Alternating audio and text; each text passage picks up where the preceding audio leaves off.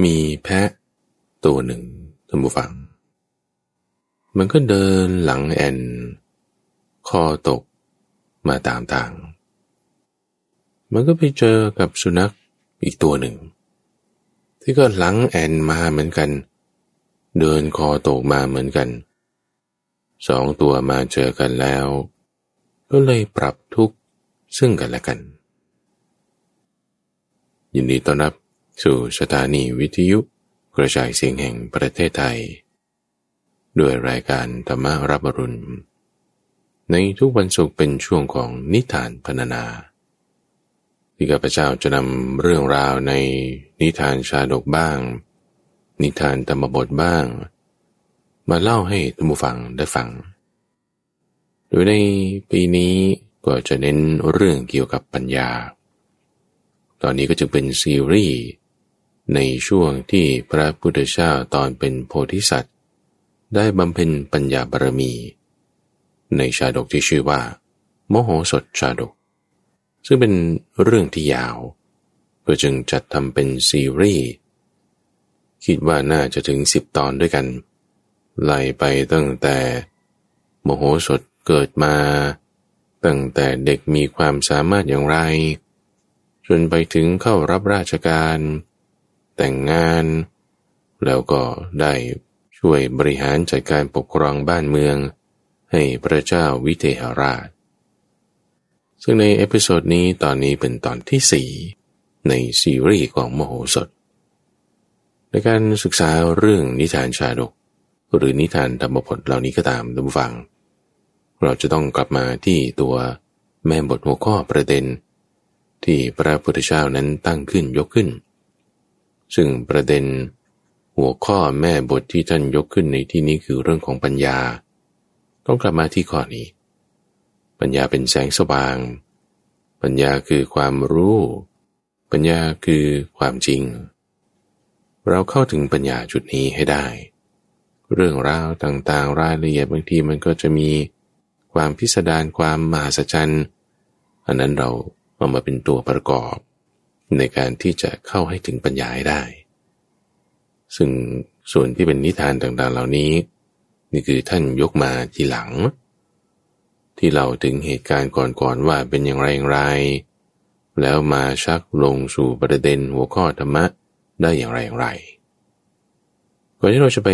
เริ่มเนื้อหาในเอพิโซดที่4ซีรีส์ของมโหสถนี้อยากจะทบทวนเรื่องราวให้ทราบกันสักนิดหนึ่งก่อนเพื่อท่านผู้ฟังที่เพิ่งมาฟังตอนแรกจะได้รู้เรื่องราวตัวละครหลักๆที่สำคัญเอาก็เริ่มจากโพธิสัตว์ของเราคือพระพุทธเจ้าในชาตินั้นเกิดเป็นลูกของเศรษฐีคุณพ่อนี่ชื่อว่าสิริวัฒกะเศรษฐีมีลูกออกมาชื่อมโหสถที่ชื่อมโหสถนี่ก็เพราะว่าตั้งแต่วันที่เกิดมานี่ท้าวสักกะเทวราชเอาแท่งไม้ที่เป็นยาใส่ให้ในมือตอนออกมาพอมียามาด้วยซึ่งยานี่รักษาโรคปวดหัวโรคอะไรต่างๆของคุณพ่อได้ก็จึงตั้งชื่อลูกให้ว่ามโหสถแล้วพอเติบโตขึ้นอายุ7 ขวบนี่ก็เริ่มรู้ความสามารถที่จะออกแบบสร้างอาคารศาลาทำพื้นที่อะไรต่างๆมีสระโบกกรณีให้เป็นที่พึ่งของชาวชุมชนในหมู่บ้านที่ชื่อว่าปาจีนยวมัชคามได้พระราชาในสมัยนั้นก็ชื่อว่าพระเจ้าวิเทหราช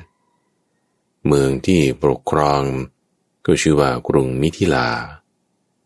และพระราชาเนี่ยก็มีบัณฑิตที่เหมือนเป็นที่ปรึกษาเป็นที่ให้คำแนะนำอยู่4 คนด้วยกันหัวหน้าของอาจารย์บัณฑิตเหล่านี้ก็ชื่อว่าเสนกะที่ก็ไม่ค่อยชอบมโหสถเท่าไหร่เพราะด้วยความอิจฉาริษยาว่ามโหสถนี้มีปัญญามากกว่าตนก็ขัดขวางทุกอย่างในการที่จะเข้ารับราชการไม่ให้พระเจ้าวิเทหราชเห็นปัญญาของมโหสถได้แต่ว่าคนมีปัญญาท่านผู้ฟัง ยังไงก็ยังมีปัญญาอยู่วันยังค่ำไงด้วยความสว่างเจิดจรัสในปัญญาของพระโพธิสัตว์พระเจ้าวิเทหราชนี่ก็ได้เห็นปัญญาของโพธิสัตว์ที่แก้ปัญหาต่างๆได้ไม่ว่าจะเป็นปัญหาแบบออร์แกนิกที่เกิดขึ้นจริงๆเลยคนขโมยของกันแย่งลูกกันลักภรรยากันหรือปัญหาที่เขาแต่งมาไม่ว่าจะเป็นท้าวสักกะแต่งมาเรื่องของคนขโมยรถหรือปัญหาที่พระเจ้าวิเทหราชหรือเสนกะก็แต่งไปจะเป็นปัญหาที่เป็นปัญหาชาวเช่นการให้โคตัวผู้ตกลูกหรือว่าให้หุงข้าวชนิดพิเศษขึ้นมาหรือการให้นำอุทยานสระน้ำต่างๆเข้าราชวังหรือเป็นปัญหาที่เกี่ยวกับการใช้ทักษะความรู้ทางชีวิตประจำวันเรื่องศีรษะของคนบ้างเรื่องท่อนไม้บ้างเรื่องงูบ้างโพธิสัตว์มโหสถนี่ก็แก้ได้หมดหรือแม้แต่เรื่องการเมืองการปกครองไว้พริบความฉลาดอย่างการให้นำม้าอาชาไนมาเพื่อที่จะเป็นอุบายในการจะนำตัวมโหสถเข้าสู่พระราชวังให้คุณพ่อมาด้วยก็ยังเอาอุบายที่เสนกะแซงทำนั่นแหละมาโต้ตอบแล้วก็ให้เสนกะนี่หมดคำพูดหมดคำค้านจนกระทั่งได้เข้ารับราชการพร้อมกับบริวารของตนแล้วก็ยังได้ช่วยให้พระคลังหลวงมีแก้วมณีเพิ่มขึ้นด้วยจากการที่กาตัวหนึ่งไปเก็บเอาแก้วมณีมาไว้บนรังของตนเห็นแก้วมณีปรากฏเป็นเงาอยู่ในน้ำโดยปัญญาของมโหสถโพธิสัตว์จึงได้นำแก้วมณีนั้นมาได้โดยตัวละครอีกตัวหนึ่งที่สำคัญก็คือพระนางอุทุมพรเทวีที่เป็นหญิงที่มีบุญมากปรากฏเป็นคู่บารมีของพระเจ้าวิเทหราชมโหสถนี่ก็ได้เหมือนกับว่าช่วยชีวิตนางเอาไว้นั่นแหละเพราะด้วยความเข้าใจผิดของพระราชาจึงได้แก้ปัญหาเรื่องสิริกับกาลกิณีได้ช่วยชีวิตของนางเอาไว้ซึ่งตรงนี้เป็นตัวแปรที่สำคัญที่จะถึงปัญหาในข้อต่อไปที่พอนางอุทุมพรเทวีซึ่งเป็นลูกสาวของอาจารย์ที่สาปาโมกในเมืองตากศิลาไม่มีญาติพี่น้องอยู่ที่เมืองมิถิลานี่เลยเห็นโพธิสัตว์เป็นเด็กอายุ7 ขวบก็รักเหมือนเป็นน้องชายก็จึงขอพรพระเจ้าวิเทหราชว่าถ้ามีอะไรอร่อยๆจะกินเนี่ยก็ขอแบ่งปันกับโพธิสัตว์นี้ด้วยเพราะว่ารักเหมือนน้องชายมีความที่จะแบ่งปันกันให้คุ้นเคยกันได้ในข้อนี้ก็จึงเป็นปัจจัยที่สำคัญในการแก้ปัญหาข้อต่อไปทุกฝั่งในเอพิโซดนี้เป็นปัญหาเรื่องเกี่ยวกับแพะแล้วก็สุนัขตัวหนึ่งในวาระนั้นทุกฝั่งในพระราชวังเนี่ยเขาก็มีทั้งโรงเลี้ยงช้างที่ไว้ใช้ในการรบบ้างใช้ในราชพิธีบ้างแล้วก็มีโรงครัวใหญ่ที่เขาจะประกอบอาหารเอาไว้สำหรับพระราชาบ้างสำหรับมเหสีบ้างสำหรับทุกคนต่างๆในพระราชวังปรากฏว่าที่โรงเลี้ยงช้างเนี่ยก็มีแพะตัวหนึ่งมันก็แอบเข้าไปกินหญ้าที่ก็เอาไว้ให้ช้างทั้งหญ้าทั้งอ้อยทั้งอาหารอะไรของช้างเนี่ยแพะตัวนั้นมันก็แอบเข้าไปกินคนเลี้ยงช้างเห็นแพะแอบมากินอาหารช้างทำไงก็เอาไม้ตีมันไล่ตีมันจนกระทั่งไปตีถูกหลังมันก็โอ้โหถูกตีอย่างหนักหลังมันก็แอนยวบลงไปหนีพอพ้นจากระยะของโรงช้างมันก็เดินคอตกไปเลยโอ้ยไปกินหญ้านิดหน่อยแค่นั้นเองแบ่งกันก็ไม่ได้โธ่ถูกตีป่านนี้เศร้าใจเดินหนีไม่อยากกลับไปที่นั่นอีกเพราะถูกทำร้ายแต่ว่าแหมอาหารก็จะทำยังไงมันมีเยอะอยากจะกินบ้างเนี่ยถูกบีบคั้นแล้วเจ้าแพะตัวนี้ฝ่ายที่โรงครัวใหญ่ตะบวัง ที่เขาตระเตรียมอาหารอะไรกันนั่นนี่ก็มีสุนัขตัวหนึ่งที่มันก็แอบเข้าไปกินเนื้อที่เขาเตรียมเอาไว้อยู่ในโรงครัวใหญ่นั้นตอนนั้นเป็นจังหวะที่พ่อครัวคนหนึ่งเนี่ยเขาออกมาพักด้านนอกเพราะว่าทั้งความร้อนทั้งเตาทั้งอะไรต่างๆมันร้อนเตรียมอาหารอะไรเสร็จแล้วให้เนื้อมันเซ็ตตัวสักหน่อยหนึ่งก็จึงออกมายืนพึงลมด้านนอกโรงครัวพอกลับเข้าไปนี่ไอ้หมานี่มันดันมาแอบกินเนื้อที่เตรียมเอาไว้โอ้ยวิ่งไล่กวดหมาเอากลัวนี่นะกวดหมาจนกระทั่งทันมันแล้วก็ตีมันที่ก้นแล้วก็เอาไม้ฟาดมันที่หลังจนหลังมันแอนลงไปหมานี่ก็วิ่งหางจุกตูดเลยวิ่งหนีร้องเอ๋งไปเลยโอ้ยกินเนื้อนิดเดียวก็ถูกทำร้ายป่านนี้จะกลับไปที่นั้นอีกก็ไม่ได้ก็กลัวถูกทำร้ายอาหารก็อยากกินจะทำไงสุนัขนี่ก็เดินหลังแอนคอตกไปเหมือนกันนี่สุนัขตัวนี้ก็ถูกบีบกันเหมือนกันแพะเดินหลังแอนคอตกมาสุนัขก็เดินหลังแอนคอตกมาเหมือนกันมาเจอกันตรงหัวมุมที่อาคารซอกหลืบแห่งหนึ่งซึ่งซอกหลืบแห่งนั้นท่านผู้ฟังเป็นซอกหลืบที่เหมือนว่าเป็นมุมอับของอาคารนี่แหละนะไอ้สองตัวนี้มันก็มาปรับทุกข์กันท่านผู้ฟังซึ่งปกติแล้วแพะกับสุนัขเนี่ยมันไม่ได้ว่าจะไปไหนด้วยกันละแต่ว่าเห็นหลังแอนมาเหมือนกันหน้าตาซบเซามาเหมือนกันก็เลยได้คุยกันบ้างปรับทุกข์ว่าแกเป็นยังไงบ้างสุนัขก็เล่าเรื่องถูกตีจนหลังแอนมาแล้วเกลอแกเป็นยังไงบ้างแพะก็เล่าเรื่องถูกตีจนหลังแอนมาเหมือนกันแล้วงี้จะกลับไปได้เหรอเนี่ยแต่ท้องก็หิวจะทำยังไงเอางี้แพะก็เสนอไอเดียขึ้นมาท่านผู้ฟังเรามาสลับกันฉันเนี่ยจะไปที่โรงครัวใหญ่เพราะว่าพ่อครัวเนี่ยเขาจะไม่ได้มาระวังแพะหรอกฉันไม่ได้คิดว่าแพะเนี่ยจะมากินเนื้อเพราะแพะปกติไม่กินเนื้อส่วนเจ้านี่สุนัขเจ้าก็ไปที่โรงเลี้ยงช้างเพราะว่าปกติสุนัขเนี่ยมันจะไม่กินหญ้าคนเฝ้าโรงเลี้ยงช้างก็จะไม่ได้มาคอยระวังสุนัขฉันพอไปโรงครัวใหญ่แล้วฉันจะแอบคาบเนื้อมาให้แกส่วนแกไปโรงเลี้ยงช้างแล้วก็แอบคาบเอาหญ้ามาให้ฉันก็แล้วกันไอเดียนี้ดีสุนัขว่าแจ๋วเลยเพื่อนตั้งแต่วันนั้นมาท่านผู้ฟังก็จึงทำกันอย่างนี้สุนัขก็ไปโรงเลี้ยงช้างแอบเอาหญ้า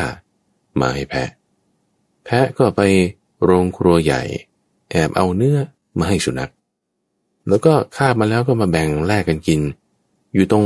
มุมอับสายตาตรงนั้นแต่ปรากฏว่าท่านผู้ฟังตรงมุมนั้นเนี่ยถ้ามองจากหน้าต่างจากท้องพระโรงของพระราชามองมาเนี่ยเห็นได้ชัดเจนทีเดียวพระราชามีวันหนึ่งก็เห็นเหตุการณ์ที่เจ้าแพะแล้วก็เจ้าสุนัขนี่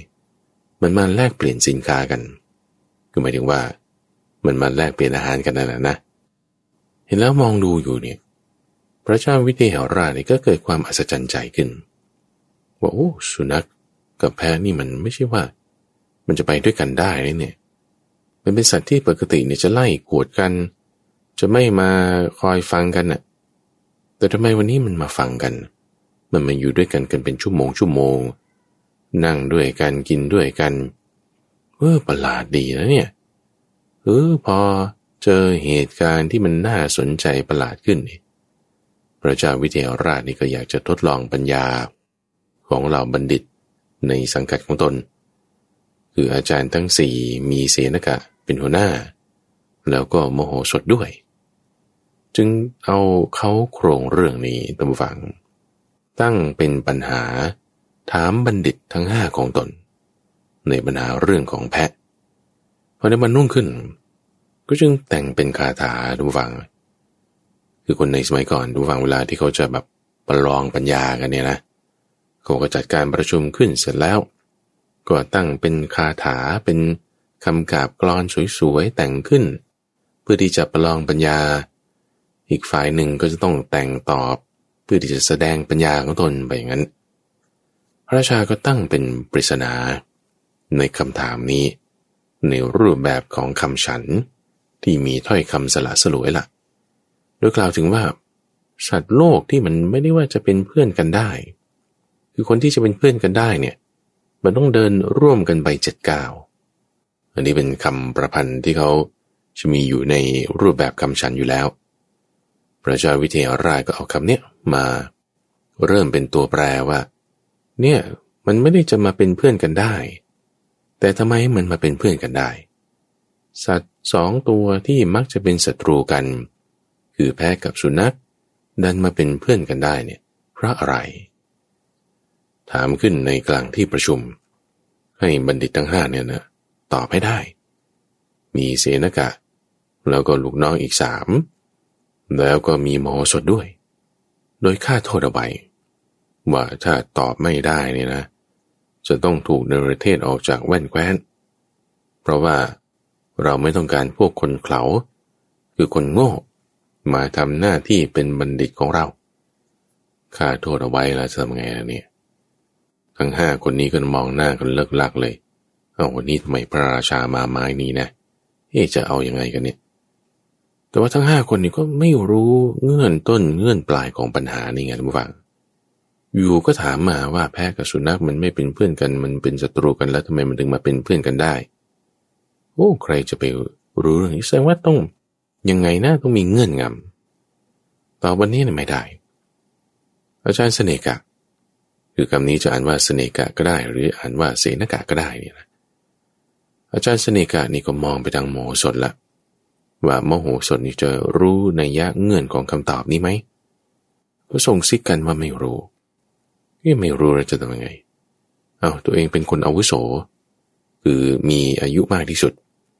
ก็จึงต่อรองกับพระราชาบอกอย่างนี้บอกว่า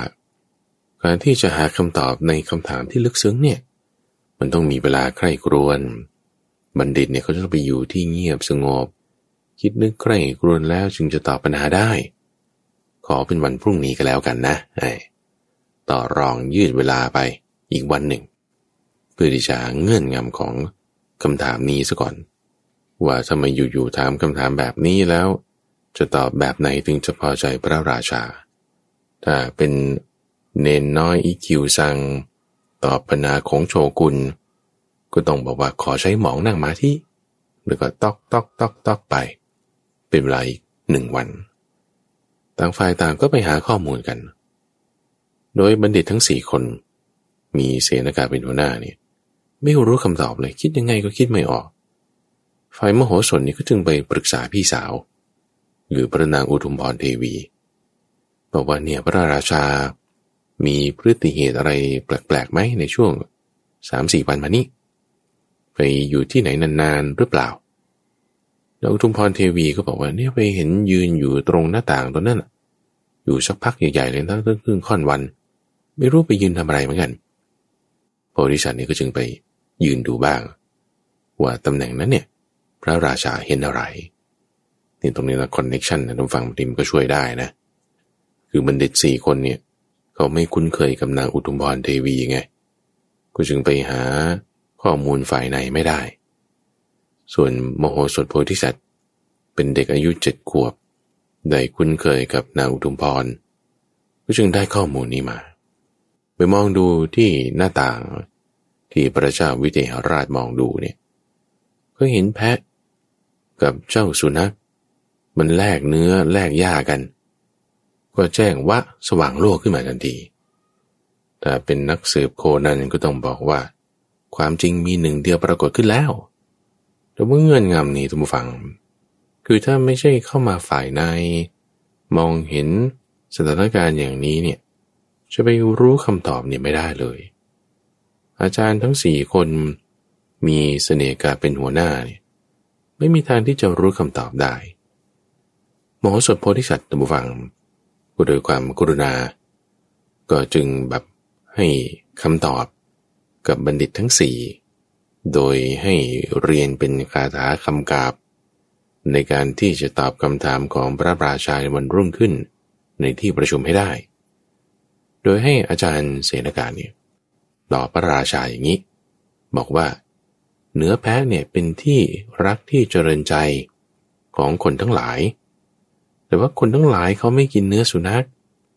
ด้วยเหตุนี้มิตรภาพแห่งแพะกับสุนัขจึงมีต่อกันคือชักโยงเรื่องราวเหตุอันหนึ่งขึ้นมาเนี่ยนะเพื่อที่จะตอบว่ามันเป็นเพื่อนกันได้ยังไงพระราชาก็คิดว่าอาจารย์เสนกาเนี่ยทราบคำตอบเนี่ยรู้เรื่องนี้นะจึงดีใจว่าเสนกานี่เก่งมากส่วนฝ่ายของปุกุสะที่เป็นบัณฑิตคนที่สองโพธิสัตว์มโหสถนี่ก็จึงให้ตอบอย่างนี้คือเอาเฉลยให้เขานะให้บอกว่าชนทั้งหลายเนี่ยใช้หนังแพะเป็นเครื่องลาดหลังม้าหรือทำเป็นที่นั่งก็ตามแต่ว่าคนเขาไม่ใช้หนังหมากันโดยเหตุนี้แหละแพะกับสุนัขมันจึงเป็นเพื่อนต่อกันได้ก็ไม่รู้มันเกี่ยวกันยังไงแต่ว่าคือชักโยงให้มันมาเกี่ยวกันตอบคำถามของพระราชาให้ได้พระราชาก็คิดว่าปุกุสะนี่คงจะรู้เนื้อความด้วยเหมือนกันจึงดีใจว่าปุกุสะนี่ก็ฉลาดมากต่อไปฝ่ายกามินทะเป็นอาจารย์บัณฑิตคนที่สามให้เรียนคำพูดนี้บอกว่าแพะเนี่ยมีเขาโค้งแต่ว่าสุนัขมันไม่มีเขาแพะกินหญ้าสุนัขกินเนื้อสองตัวเนี่ยมันจึงมาเป็นเพื่อนกันได้มีมิตรภาพกันได้ก็ไม่รู้มันเกี่ยวกันยังไงพระราชาก็คิดว่ากามินทะนี่ก็ต้องรู้ความข้อนี้เหมือนกันก็ดีใจว่ากามินทะนี่ก็ฉลาดส่วนเทวินทะคนสุดท้ายโพธิสัตว์มโหสถก็ให้ตอบอย่างนี้บอกว่าแพะกินหญ้ากินใบไม้สุนัขเนี่ยจับกระต่ายกับแมวกินไม่กินใบไม้มิตรภาพของมันมีได้เนี่ยจึงเป็นเพราะเหตุนี้สองอย่างที่มันไม่เหมือนกันเนี่ยมันจึงมาลงล็อกกันได้ไงคือโพธิสัตว์เนี่ยต้องการไฮไลท์ข้อนี้ความแตกต่างของทั้งสองตัวจึงให้มันมาลงกันได้พระราชาก็คิดว่าเทวินทะบัณฑิตคนที่สี่ก็รู้เรื่องราวนี้เหมือนกันก็ดีใจว่าแหมบัณฑิตทั้งสี่คนของเรานี่ฉลาดมากเอาแล้วมโหสถท่านว่ายังไงมโหสถนี่ก็เล่าเรื่องราวนี้โพธิสัตว์รู้ความนี้อยู่แล้วดูฟังก็จึงจี้เจาะลงไปตรงจุดที่พระราชาเห็นพอดีละก็บอกว่าสุนัขเอาหญ้ามาให้แพะแพะเอาเนื้อมาให้สุนัขพระองค์เนี่ยเห็นทางช่องหน้าต่างจึงนำเหตุการณ์นี้มาปรารภถามถึงความเป็นมิตรภาพของมันคำตอบของมโหสถก็ทำให้พระราชาพอใจเหมือนกันพระราชานี่ก็คิดว่าบัณฑิตทั้ง5คนของพระองค์นี่รู้คำตอบข้อนี้ดีมากก็จึงพระราชทานรางวัลให้ทั้ง5คนเสมอกัน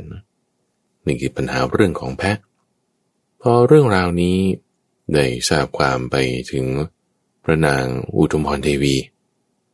เธอก็อธิบายให้พระราชาฟังแล้วว่า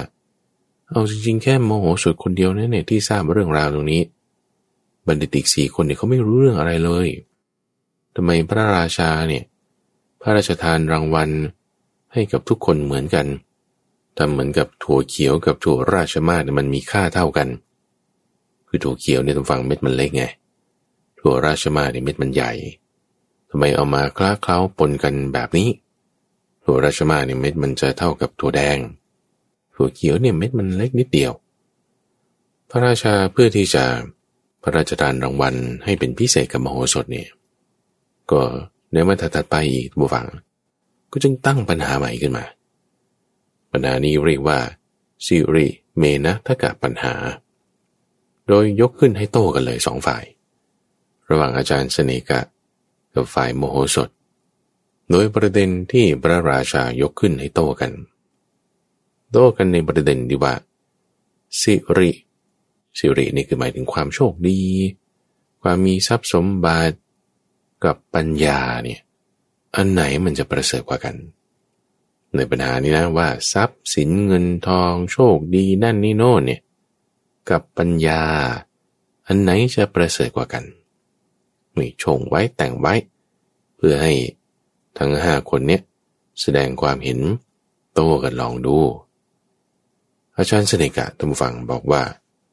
คนที่มีเงินทองมียศตำแหน่งมีชื่อเสียงเรียกง่ายๆว่ามีสิริเนี่ยดีกว่าคนมีปัญญานะเพราะว่าคนทั้งหลายเนี่ยเขายกย่องไงคนมีชื่อเสียงคนเกิดในชาติตระกูลสูงแต่ถ้าคนมีปัญญาแล้วแบบว่าทำงานมาล็อกก๊อกแก๊กมีเงินทองน้อยเขาไม่ยกย่องหรอกเรียนเก่งแต่ว่าไม่มีเงินจะทำอะไรได้อาจารย์เสนกะว่าอย่างนี้ฝ่ายโพธิสัตว์โตว่าไงบอกว่าถ้าคนมีอิสริยยศมีชื่อเสียงอะไรต่างๆแล้วทำชั่วทำบาปเนี่ยคิดว่าตัวเองดีประเสริฐตายไปเนี่ยไม่ประเสริฐนะในโลกหน้าไม่ดีนะแต่ฝ่ายคนมีปัญญาสามารถที่จะทำความดีถึงแม้จะไม่มียศก็ตามไปโลกหน้าดีกว่าประเสริฐกว่าเสนกะนี่ยกเฉพาะชาตินี้ได้รับการยกย่องแต่โพธิสัตว์เนี่ยยกเอาเรื่องของปรโลกคือโลกหน้ามาทำความยกย่องผู้มีปัญญาฝ่ายอาจารย์เสนกะก็จึงโต้กลับด้วยความที่ว่าโมโหสถนี่จะไปรู้เรื่องอะไรรู้ตอบคำถามแรกวาระแรกก็แสดงถึงความที่ปากยังไม่สิ้นกลิ่นน้ำนมแล้วเด็กอายุ7 ขวบยังต้องกินนมอยู่ดูอย่างเศรษฐีชื่อโควินทะเป็นว่าอย่างนี้ยกเรื่องเศรษฐีขึ้นมาเศรษฐีคนนี้เป็นคนร่ำรวยมากทุกฝั่งอยู่ในเมืองมิถิลานี่แหละแต่ว่าด้วยคำอะไรไม่รู้คือปากเขาก็เลยจะแบบเหมือนเป็นปากแหว่งนะน้ำลายเนี่ยเวลาอ้าปากมามันจะมีน้ำลายไหลออกมาอยู่ตลอดเวลาเศรษฐีคนนี้ก็จึงไปจ้างหญิงงามมา2 คนให้ถือดอกบัวเอาไว้แล้วเวลาที่น้ำลายไหลเนี่ยจากปากมุมปาก2 ข้างเนี่ยนะก็ให้เอาดอกบัวเนี่ยรองเอาไว้ดอกบัวนี่ต้องเป็นดอกอุบลเขียวด้วยนะจ้างหญิงงาม2 คนมาถือเวลานักเลงสุราเขาต้องการดอกไม้ที่จะใช้ประดับไปในงานดื่มกินเที่ยวเล่นของเขาเนี่ยเขาก็ไปที่เรือนของเศรษฐีตะโกนเรียกขึ้นเศรษฐีเศรษฐีเศรษฐีโควินทาก็มาปรากฏที่ช่องหน้าต่างพร้อมกับหญิงงาม2 คนด้วยแหละถือดอกบัวเอาไว้พอเศรษฐีบอกว่ามีอะไรปากเท่านั้นน่ะน้ำลายนี่ไหลหยวกออกจากมุมปาก2 ข้างหญิงงาม2 คนก็เอาดอกบัวมารองเสร็จแล้วก็โยนทิ้งไปโยนทิ้งก็ไปโยนทางไหนก็โยนทางหน้าต่างนั่นแหละพวกนักเลงสุราก็เก็บเอาดอกบัวนั่นแหละไปล้างน้ำลายออกแล้วก็มาใช้ในงานของตนดูนี่เศรษฐีโควินทะไม่ได้จะมีปัญญาอะไรเลยแต่มีเงินทองเนี่ยเขายังยกย่องว่าประเสริฐดูเอาตัวอย่างเรื่องนี้ยกขึ้นมาเสนกะอาจารย์ส่วนฝ่ายโพธิสัตว์บัณฑิตโมโหสถก็โต้ถึงความที่ว่าถ้าคนเขลาเนี่ยได้รับความสุขเนี่ยนะเขาจะมีความประมาทนะคือพอโต้ด้วยความสุขของโควินทะเศรษฐีใช่ไหมโมโหสถก็โต้ด้วยว่าถ้ามีความสุขแล้วประมาทนั่นแหละคือความหลงด้วยความหลงในข้อนี้เวลาเจอทุกข์เนี่ยมันจะทุกข์มากเลยนะเหมือนปลาเนี่ยออกจากน้ำปุ๊บอยู่ในน้ำมันก็ว่ายดีอยู่แต่พอออกจากน้ำปุ๊บมันจะดิ้นรนอย่างมากเลยนะคนมีปัญญาน้อยเจอความสุขประมาทนะพอทุกข์แล้วเนี่ยมันจะไปสุขได้ยังไงคนมีปัญญานั่นแหละจึงประเสริฐกว่าเพราะว่าถ้าเจอทุกขเวทนาแล้วเขาไม่ต้องดิ้นรนคนเขลาเนี่ยไม่ประเสริฐเลยตัวแบบนี้แล้วเสนกะอาจารย์ว่าไงอาจารย์ก็ยกตัวอย่างของต้นไม้ใหญ่ท่านผู้ฟังต้นไม้ใหญ่เนี่ยมันมีกิ่งมีใบอะไรต่างๆสมบูรณ์พวกนกหลายมันก็มาเกาะมาอาศัยได้เหมือนกันคนมีทรัพย์สินเงินทองเนี่ยคนมีเงินทองน้อยเขาก็มาอาศัยได้คนมีปัญญาจะไปอาศัยได้ไงคนมีทรัพย์สมบัตินั่นสิถึงจะประเสริฐกว่าพระพุทธเจ้าก็จึงยกถึงเคสกรณีที่ว่าคุณจะหาที่พึ่งอย่างนั้นไม่ได้โดยนัยยะเหมือนกับที่ท่านพระสารีบุตร ได้เคยบอกท่านอาจารย์อีปรามาไว้พูดถึงว่าถ้าทำชั่วทำผิดแล้วนะจะเอา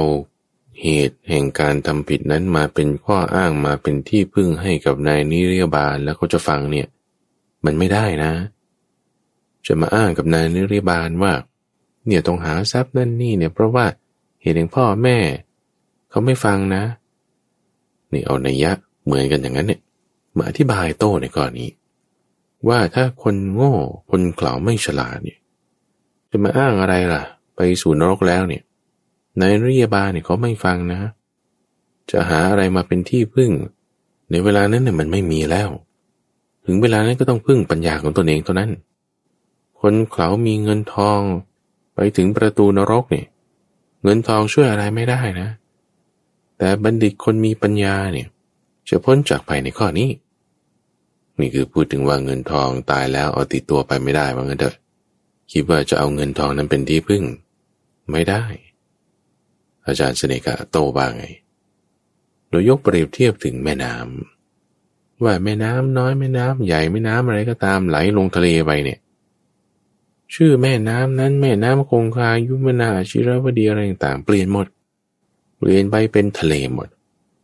เหมือนกันนะว่าคนมีปัญญาทั้งหลายเนี่ยก็จะหลั่งไหลไปสู่คนมีทรัพย์คนมีสิริมีทรัพย์มียศมีชาติตระกูลเป็นคนประเสริฐคนมีปัญญาก็ต้องหลั่งไหลไปที่นั่นยกอุปมาเปรียบเทียบแบบนี้มาแทนเรื่องของนกที่จะไปหาต้นไม้บริษัทแก้ว่าไงก็อุปมาของอาจารย์เสน่ห์นั่นแหละมาแก้บอกว่าทะเลเนี่ยนะเวลาน้ำมันขึ้นเนี่ยมันไม่มีทางล้นฝั่งนะคือขอบทะเลเนี่ยมันไปเรื่อยๆไงมันขึ้นไปจุดไหนจุดไหนจุดนั้นก็เป็นขอบของมันขอบของมันเหมือนกับว่าคนเขลาโง่เบาปัญญา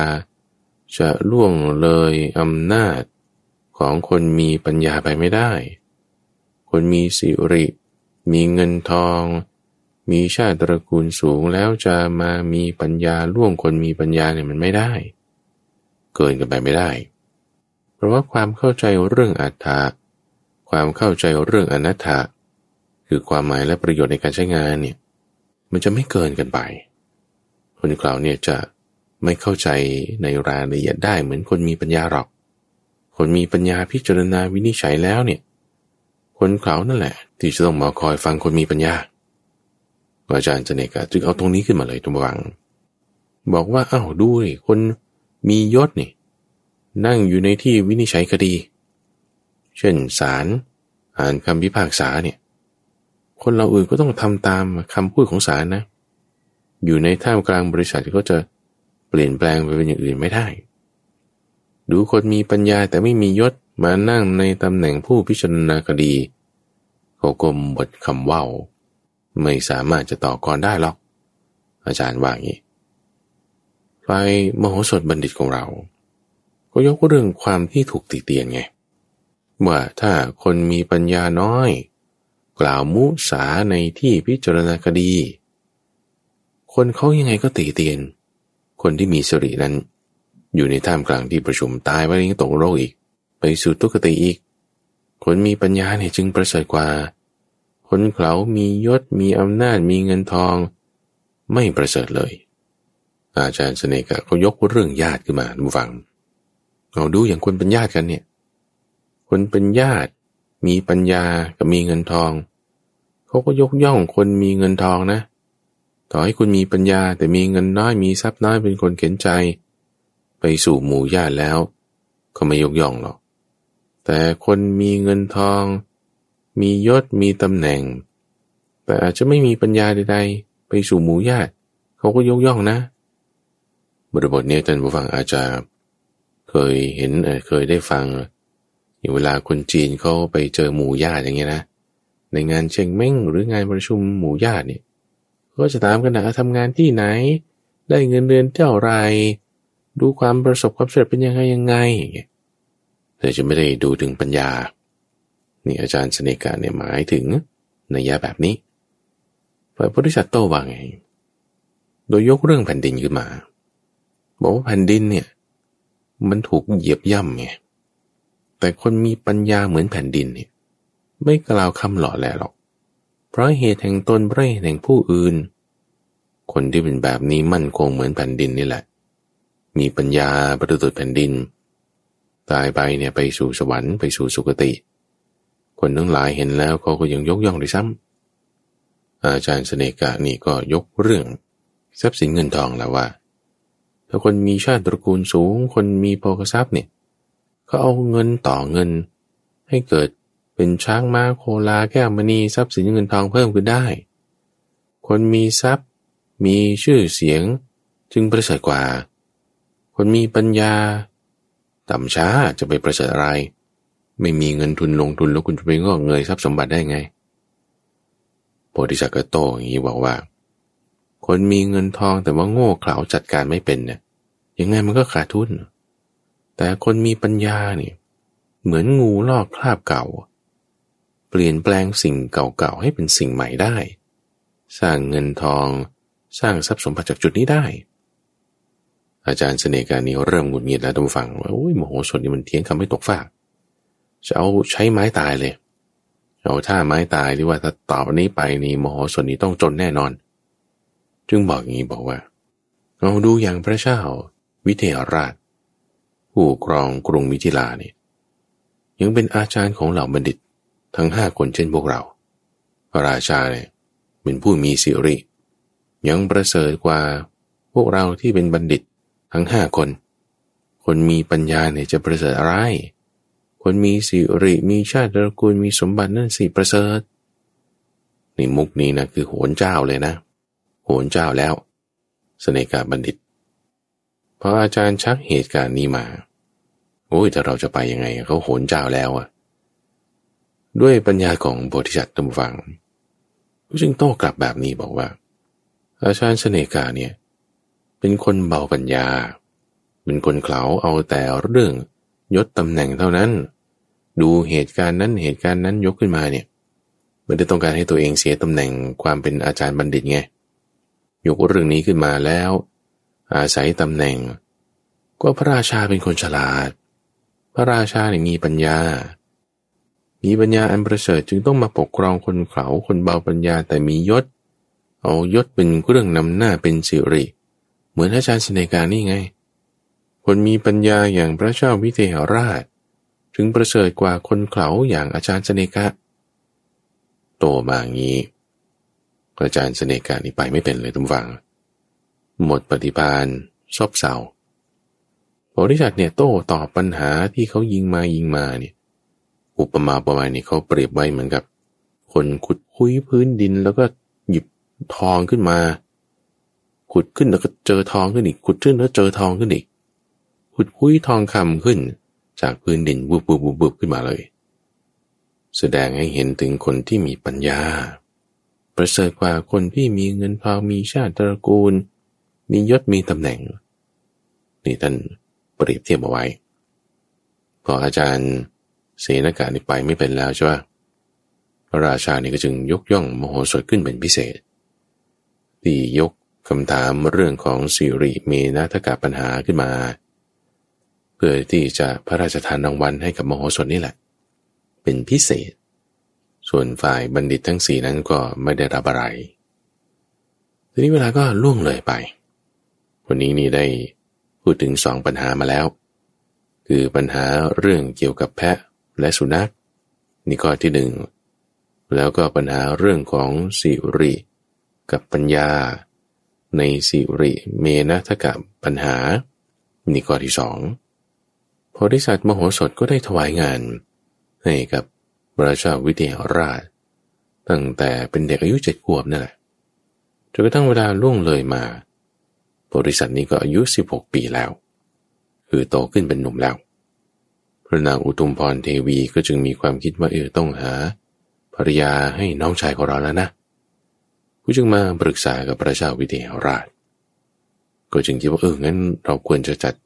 พิธีวิวาหมงคลให้กับมโหสถก็แล้วกันก็จึงมาแจ้งข่าวกับมโหสถก็คิดว่าถ้าเผื่อว่าพระนางอุทุมพรหรือพระเจ้าวิเทหราชนี่ได้หาหญิงที่เราไม่ชอบมามันก็จะไม่ดีเอางั้นขอเวลาสัก 2-3 วัน เดี๋ยวหม่อมฉันนี่จะไปหาหญิงที่คู่ควรมาก็แล้วกันแล้วจึงค่อยจัดงานแต่งงานกันนี่คือปัญหาที่ว่าด้วยนางอมราเทวีนางอมราเนี่ยจะเป็นชื่อของภรรยาของโมโหสถกุมารซึ่งกว่าจะได้นางอมราเทวีมาเนี่ยท่านฟังเขามีการประลองปัญญากันหลายวาระมากทีเดียวเรามาฟังเรื่องราวในส่วนที่3นี้กันของวันนี้โดยในหมู่บ้านทางตอนเหนือของกรุงวิเทหราชเนี่ยมีตระกูลเศรษฐี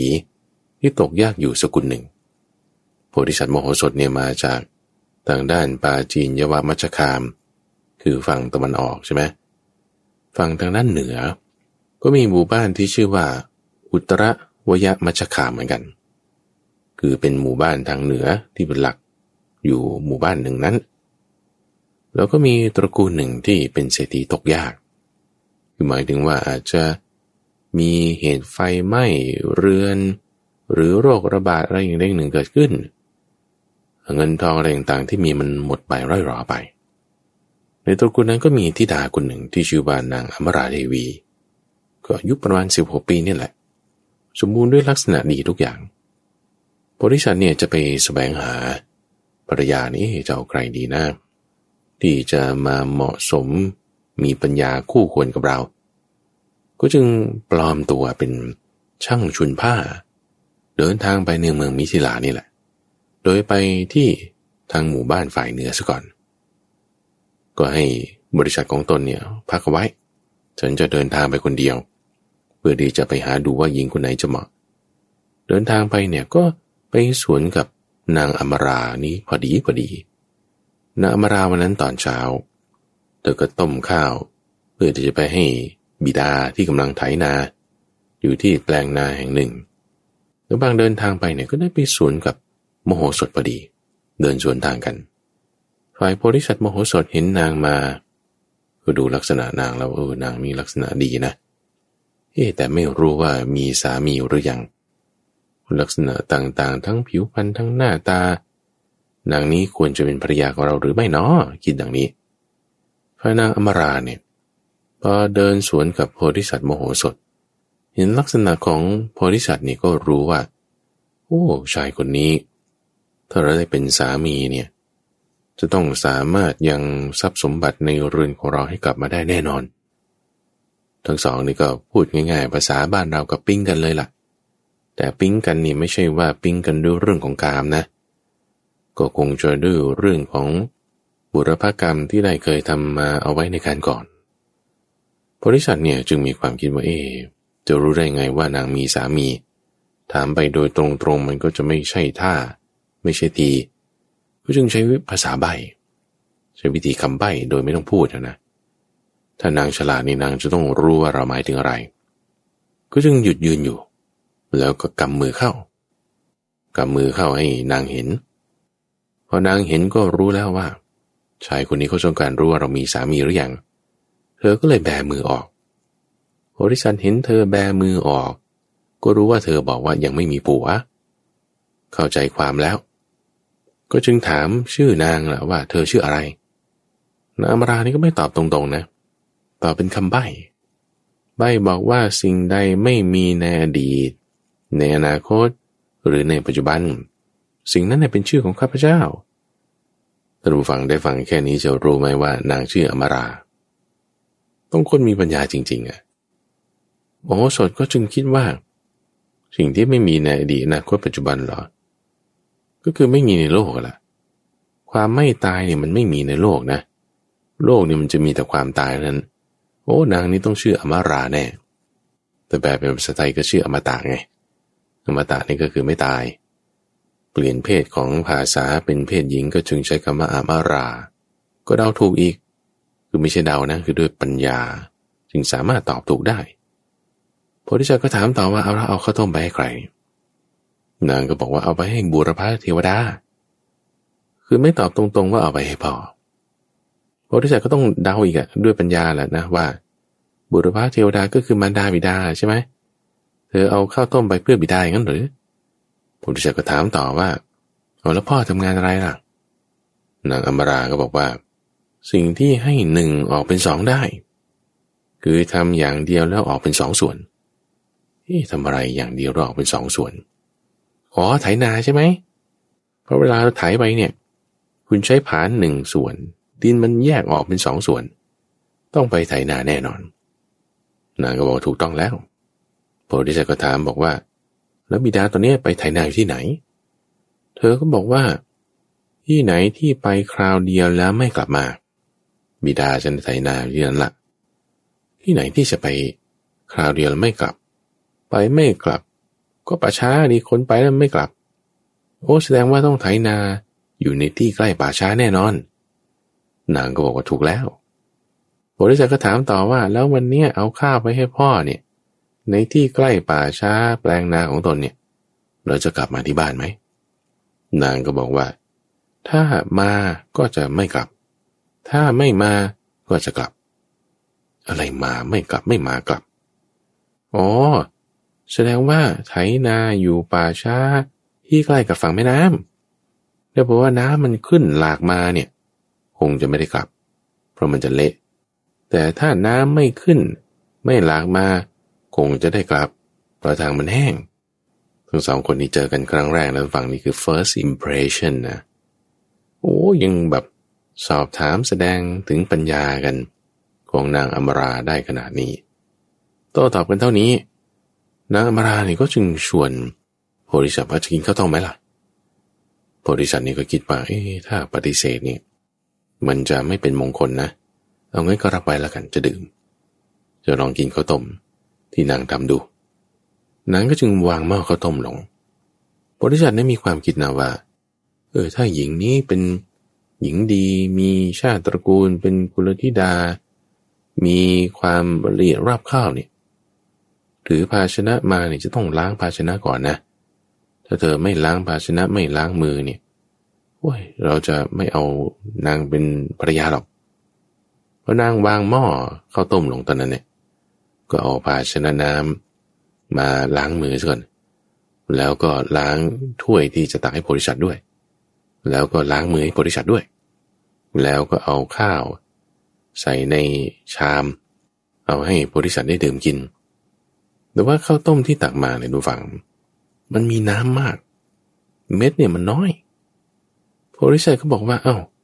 ข้าวต้มนี่น้ำมันไม่มากเกินไปหรอกทำไมข้าวมันน้อยเหลือเกิน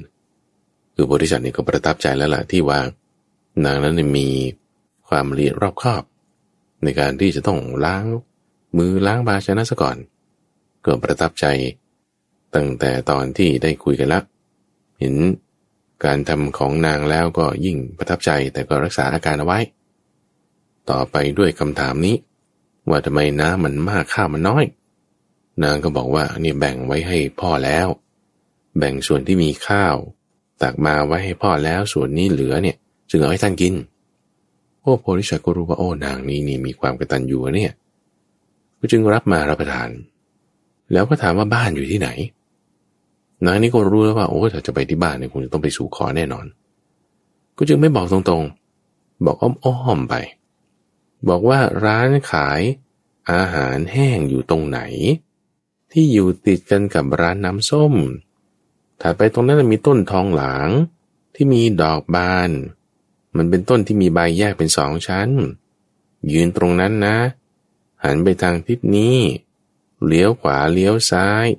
ตรงนั้นแหละบ้านของฉันคือนางกล่าวคำนี้กล่าวเป็นคาถาเป็นรูปแบบของคำฉันคำกาบกลอนซึ่งมีภาษาสละสลวยโพธิสัตว์นี่ก็คิดว่าจะไปสู่ขอนางละก็แยกกันไปนางก็เอาข้าวไปให้บิดาส่วนโมสถก็ไปที่เรือนของนางอมราไปถึงแล้วก็เจอคุณแม่ยังไม่ทันพูดอะไรคุณแม่ก็เชิญให้นั่งซะก่อนเอามามีธุระอะไรจะดื่มข้าวต้มไหมหมอสดก็บอกว่าดื่มแล้วนางอมราเนี่ยให้ข้าวต้มแก่ฉันหน่อยหนึ่งแม่ก็รู้แล้วว่าชายคนนี้เจอนางอมราแล้วมาที่นี่สงสัยคงจะต้องมาสู่ขอลูกสาวเราเป็นแน่โพธิสัตว์เนี่ยก็ดูแล้วก็รู้ว่าบ้านนี้เป็นคนเข็นใจอยู่นะแต่รู้สึกว่าจะมีชาติตระกูลก็คงเป็นเศรษฐีตกยากมีความลำบากแล้วก็ต้องมาอยู่ในเรือนแบบนี้ไม่ค่อยจะร่ำรวยเท่าไหร่ก็ ก็จึงถามหาว่าเนี่ยฉันเป็นช่างชุนผ้านะคือในบริษัทเนี่ยปลอมตัวเป็นช่างชุนผ้าอยู่นะ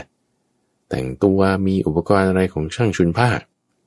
แล้วคุณแม่เนี่ยมีผ้าอะไรที่จะให้ชุนให้เย็บให้ปักไหมนางก็บอกว่ามีอยู่ผ้าขาดเนี่ยต้องการซ่อมแซมเนี่ยมีแต่ว่าค่าจ้างเนี่ยไม่มีหรอกนะไม่เป็นไรเดี๋ยวผมทำให้ฟรีคุณแม่ได้กินข้าวต้มอะไรมาแล้วทำให้ฟรีเลยไม่คิดเงินนางนี่ก็จึงขนผ้าออกมาเลยทุกฝั่ง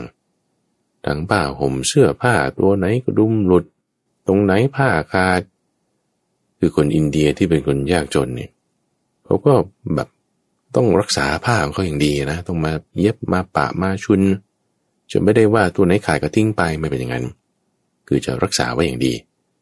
โพธิสัตว์เนี่ยได้ผ้ามาแล้วก็เย็บแล้วก็ทำการแก้ไขคือด้วยความที่ว่าตัวเองเนี่ยมีความสามารถคือคนที่มีบุญเนี่ยทุกฝั่งทำอะไรมันก็ราบรื่นไงทุกอย่างก็สำเร็จได้เร็วทำปุ๊บปั๊บเสร็จเรียบร้อยเลยผ้าที่นำมาทั้งหมดก็ยังมีเวลาเหลือตั้งครึ่งวันผู้จึงบอกให้แม่ของนางอมราเนี่ยบอกว่าเอาแล้วคนในแถวระแวกเนี่ยเขามีคนไหนที่ต้องการจะเย็บผ้าไหมเดี๋ยวผมจะเย็บให้นางนี่ก็จึงไปเที่ยวประกาศเลยแปลว่านี่มีช่างชุนผ้ามาแล้วใครต้องการผ้าที่จะให้มาเย็บมาซ่อมมาประกาศไปทั่วคนนี้ก็แห่กันเอาผ้ามาให้โพธิสัตว์เย็บด้วยโพธิสัตว์เนี่ยด้วยเวลาครึ่งค่อนวันนั้นน่ะทำผ้าทั้งหมดนี่เย็บได้หมดแก้ไขได้หมดซ่อมแซมได้หมดเก็บค่าจ้างคนละ1 กหาปณะครึ่งกหาปณะบ้างวันนั้นเนี่ยแค่รับค่าจ้างในการเย็บผ้าอย่างเดียวนะโพธิสัตว์นะได้เงิน 1,000 กหาปณะนู่นนะเก็บเงินเอาไว้ฝ่ายนางอมรากับบิดาพอไถนาอยู่ในแปลงนาใกล้ป่าช้าที่ริมฝั่งแม่น้ำแล้วตอนเย็นก็เดินทางกลับมาก็เลยมีนางอมราเนี่ยกลับมาก่อนแบกฟืนจากป่ามาด้วยบิดานี่ก็ค่อยเดินทางเก็บงานปิดจ็อบนั่นนี่แล้วก็กลับเดินทางมาภายหลังโพธิสัตว์นี่ก็คอยอยู่ที่เรือนตลอดนะสังเกตดูอาการคนในเรือนนี่ก็เป็นยังไงนางกลับมาก่อนนี่ก็ไม่รีบกินข้าวก่อนคือคุณแม่เนี่ยก็เตรียมอาหารการรับประทานเอาไว้ให้แล้วใช่ไหมแต่ก็รอพ่อมาก่อนให้พ่อกินก่อนให้แม่กินก่อนแล้วก็ให้โพธิสัตว์กินด้วยตัวเองจึงค่อยกินภายหลังนี่สังเกตมารยาทอาการของนางดูเป็นอย่างนี้โพธิสัตว์ก็อาศัยอยู่ในที่นั้นประมาณสัก 2-3 วันคือบริเวณนั้นก็อาศัยพักอยู่กับเขาด้วยนะเพื่อที่จะดูอาการของนางว่าเป็นยังไงพอมีวันหนึ่งโมโหสถนี่ก็หาข้าวมาครึ่งทนานแล้วก็ให้นางอมราเนี่ยทำข้าวต้มทำขนมแล้วก็หุงข้าวสวยโดยข้าวแค่ครึ่งทนานนั้นข้าวครึ่งทนานหุงยังไงมันจะให้ได้3 อย่างล่ะก็คือจะทดสอบนางแหละว่านางจะมีปัญญาในการแก้ปัญหานี้ไหมนางนี่ก็จึงเอาข้าวที่เป็นเมล็ดหักๆเนี่ยนะเป็นเมล็ดไม่เต็มเอามาหุงเป็นข้าวสวยเอาข้าวที่เมล็ดเต็มหุงเป็นข้าวต้มแล้วเอาพวกข้าวสารที่มันเป็นปลายข้าวแล้วมันป่นออกมาเป็นผงเนี่ยเอาไปทำขนมทำออกมาเนี่ยแล้วก็ให้โพธิสัตว์รับประทานโดยให้กินข้าวต้มก่อนข้าวต้มที่นางทำเนี่ยรสมันอร่อยมากแต่ว่าโพธิสัตว์นี่ก็แกล้งไงแกล้งจะทดสอบนางว่าไม่อร่อยเลยขายทิ้งถุยทิ้งนี่เธอหุงข้าวต้มไม่เป็นเลยหรือไงนางนี่ก็ไม่ว่าอะไรไงนิ่งคือโพธิสัตว์นี่ทำเหมือนเป็นโกรธทำเหมือนอาหารไม่อร่อยนางก็บอกว่าถ้ากินข้าวต้มไม่อร่อยก็กินขนมก็ได้กินขนมมันก็อร่อยแหละแต่โพธิสัตว์ก็แซงทำว่ามันไม่อร่อยเลยอย่างนี้นางอมราก็ไม่ว่าอะไรอีกถุยทิ้งขนาดนี้เอางั้นกินขนมไม่อร่อยก็กินข้าวสวยก็แล้วกันหมอสุดกินข้าวสวยมันก็อร่อยแต่พวกแซงทำว่าไม่อร่อยอีกเลยเอาทั้ง3 อย่างเนี่ยมาผสมรวมกันแล้วก็เคลื่องใส่นางแล้วก็สั่งให้ไปยืนหันหน้าเข้ากำแพงอยู่ที่หน้าประตูเรือนนางก็ไม่ว่าอะไรถูกเคลื่องอาหารใส่ปานนี้ ก็ไปยืนอยู่หน้าเรือนละโพธิสัตว์เห็นว่านางไม่โกรธไม่ถือตัวก็เรียกนางกลับมาแล้วก็เอาผ้าสาดกที่ตัวเองเตรียมมาเอาให้นางด้วยบอกว่าเธอเอาผ้าผืนนี้ที่ฉันเตรียมมาเนี่ยผ้าสาดกเนื้อดี1 ผืน